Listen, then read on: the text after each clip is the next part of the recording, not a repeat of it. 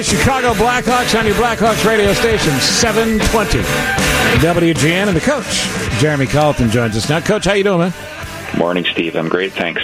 Good to talk to you as always. Dave Ennett's here as well, and G is preparing an incredibly detailed hockey question as we speak. Good. All right, so can you learn anything from one game in Prague that you can put in play tonight? Yeah, well, we know what they're going to bring. They're a hard-working team, play a very simple game. They get pucks in, they forecheck really hard. They're going to put pressure on our defense, so we got to be prepared for that. And it's kind of nice to know what you're getting. There's no secrets there, and so hopefully that'll have our team really focused on what we need to do to have success. I was downstairs as the players took the ice in Prague. And the one thing I noticed about the Flyers, Dave, is they're very big and they're not attractive. But I tell you, they skate well. They were all over the ice. I mean, this may be an underrated team, Coach, in the big picture this year in the NHL. Well, they have some good players, no question. And the thing that they've done, those good players, the top players, have bought into playing a more direct game, a harder game, and one I think they feel will transfer to playoff success as well. They got to get to the playoffs, but they got some nice pieces, and it'll be a good challenge for us. Jeremy, we've gotten to see Kirby Dach the last couple of games now, and I noticed that the top three players in the draft, and of course he was number 3, are all playing in the NHL 4 months later. Are guys more NHL ready now, or is it just that these 3 guys were picked at the top of the draft for a reason? Yeah, I think the top guys, there's every year there seems to be 1 or 2 or 3 who are ready. The young players now, they're acting like pros when they're teenagers, so I think it's a little easier for them to make the transition. It's still an adjustment, and you're still trying to compete against men, but I know just watching Kirby, like, he does a lot of little things right that are going to allow him to have a cleaner transition to pro, and so far he's shown very well. Your mic's off, Dave. There it is. How about the way he conducts himself off the ice? I mean, do you see kind of a maturity that maybe an average 18-year-old wouldn't have? Yeah, he's definitely very conscientious about his game, and he wants to get better. He's got that. He wants to learn, which is that's a huge positive. He's still a boy though. Like he's a big kid, but he's going to be a lot heavier in 3-4 years. And I think it's fun that he brings a little bit of innocence to the rink, and I think the guys enjoy having him around. And it's been a good young players. They bring energy to your team. It's a hunger. It can help give energy to your older guys. You had a little giggle there, Coach. Is that a story you can tell or you can't tell? It's not just. It's a feeling. It's not just one story. So here's the thing: he scores the other night, and it's a little awkward off the shaft of the stick, but who cares? It's his first NHL goal.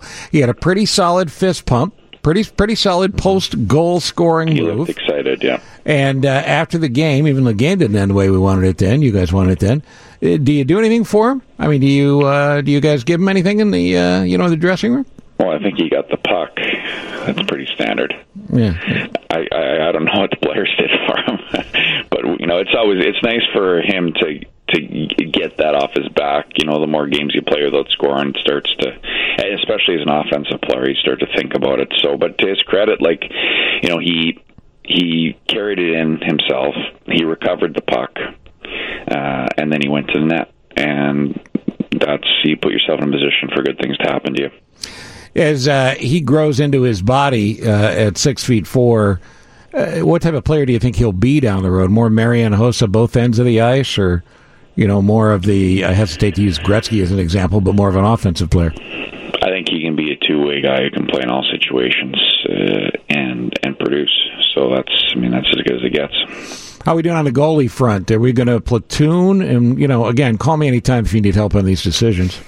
Yeah, well, at the risk of boring you, we got two really good goalies. They're both going to play. They're both going to be giving us great performances every night, which is good for the team. You want me to scratch out a schedule, get it back to you?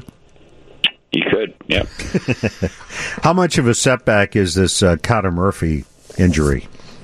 Yeah, it's a blow, no question. He's been very good for us. I think since we put him and Dunk together, they've been really solid playing against top players, and so it's going to test us. But that's, every team goes through these things where you lose an important player, and then it's an opportunity for other guys to take a bigger role. And often there's always players on your team who wish they were playing more, or who could give more to the team. Well, here's your chance, and that's healthy, and that'll help us build our depth in the future.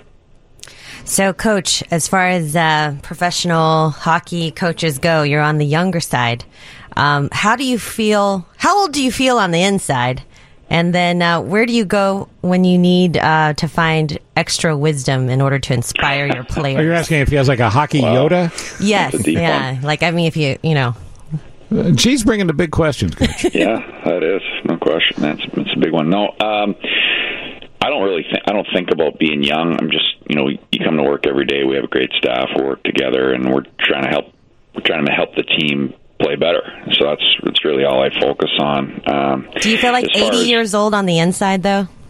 No, but you feel older when you don't win. That's for sure. You feel young and lots of energy when you do win. But as far as like looking for inspiration, and I like reading. I like listening to coaches, players, retired guys who've had success. It's interesting. You're looking for new ideas, new angles that you can present to the team, because you're always looking for ways to keep the players interested as you deliver your message. Often you're delivering some version of the same message, but if you can spice it up with some different ideas, it helps. It hasn't been that long since you've been a player at the highest level. Are you 34? Is that right? Yeah, that's what they tell me. Yeah. So 34, who, when you were a kid and you were out there, you're playing on the ice and you were pretending to be somebody, who was the guy? Yeah, I always liked Joe Sakic, Steve Yzerman. I was a centerman. I just loved, the very good two-way players, but tremendous offensive contributions to the team. They played for the team, leadership, all those things, and ultimately they had a lot of team success. So those are two guys I really enjoyed watching and looked up to. I know you've seen a lot of this rise, but since the Blackhawks came back and Rocky and John and Jay and Stan and everybody got this team on the right side, won 3 cups and all that, it's amazing the number of little kids who are into hockey now and how hockey has exploded in this town. And we love our Hawks, man. You know that. So let's keep it going. Let's get one tonight.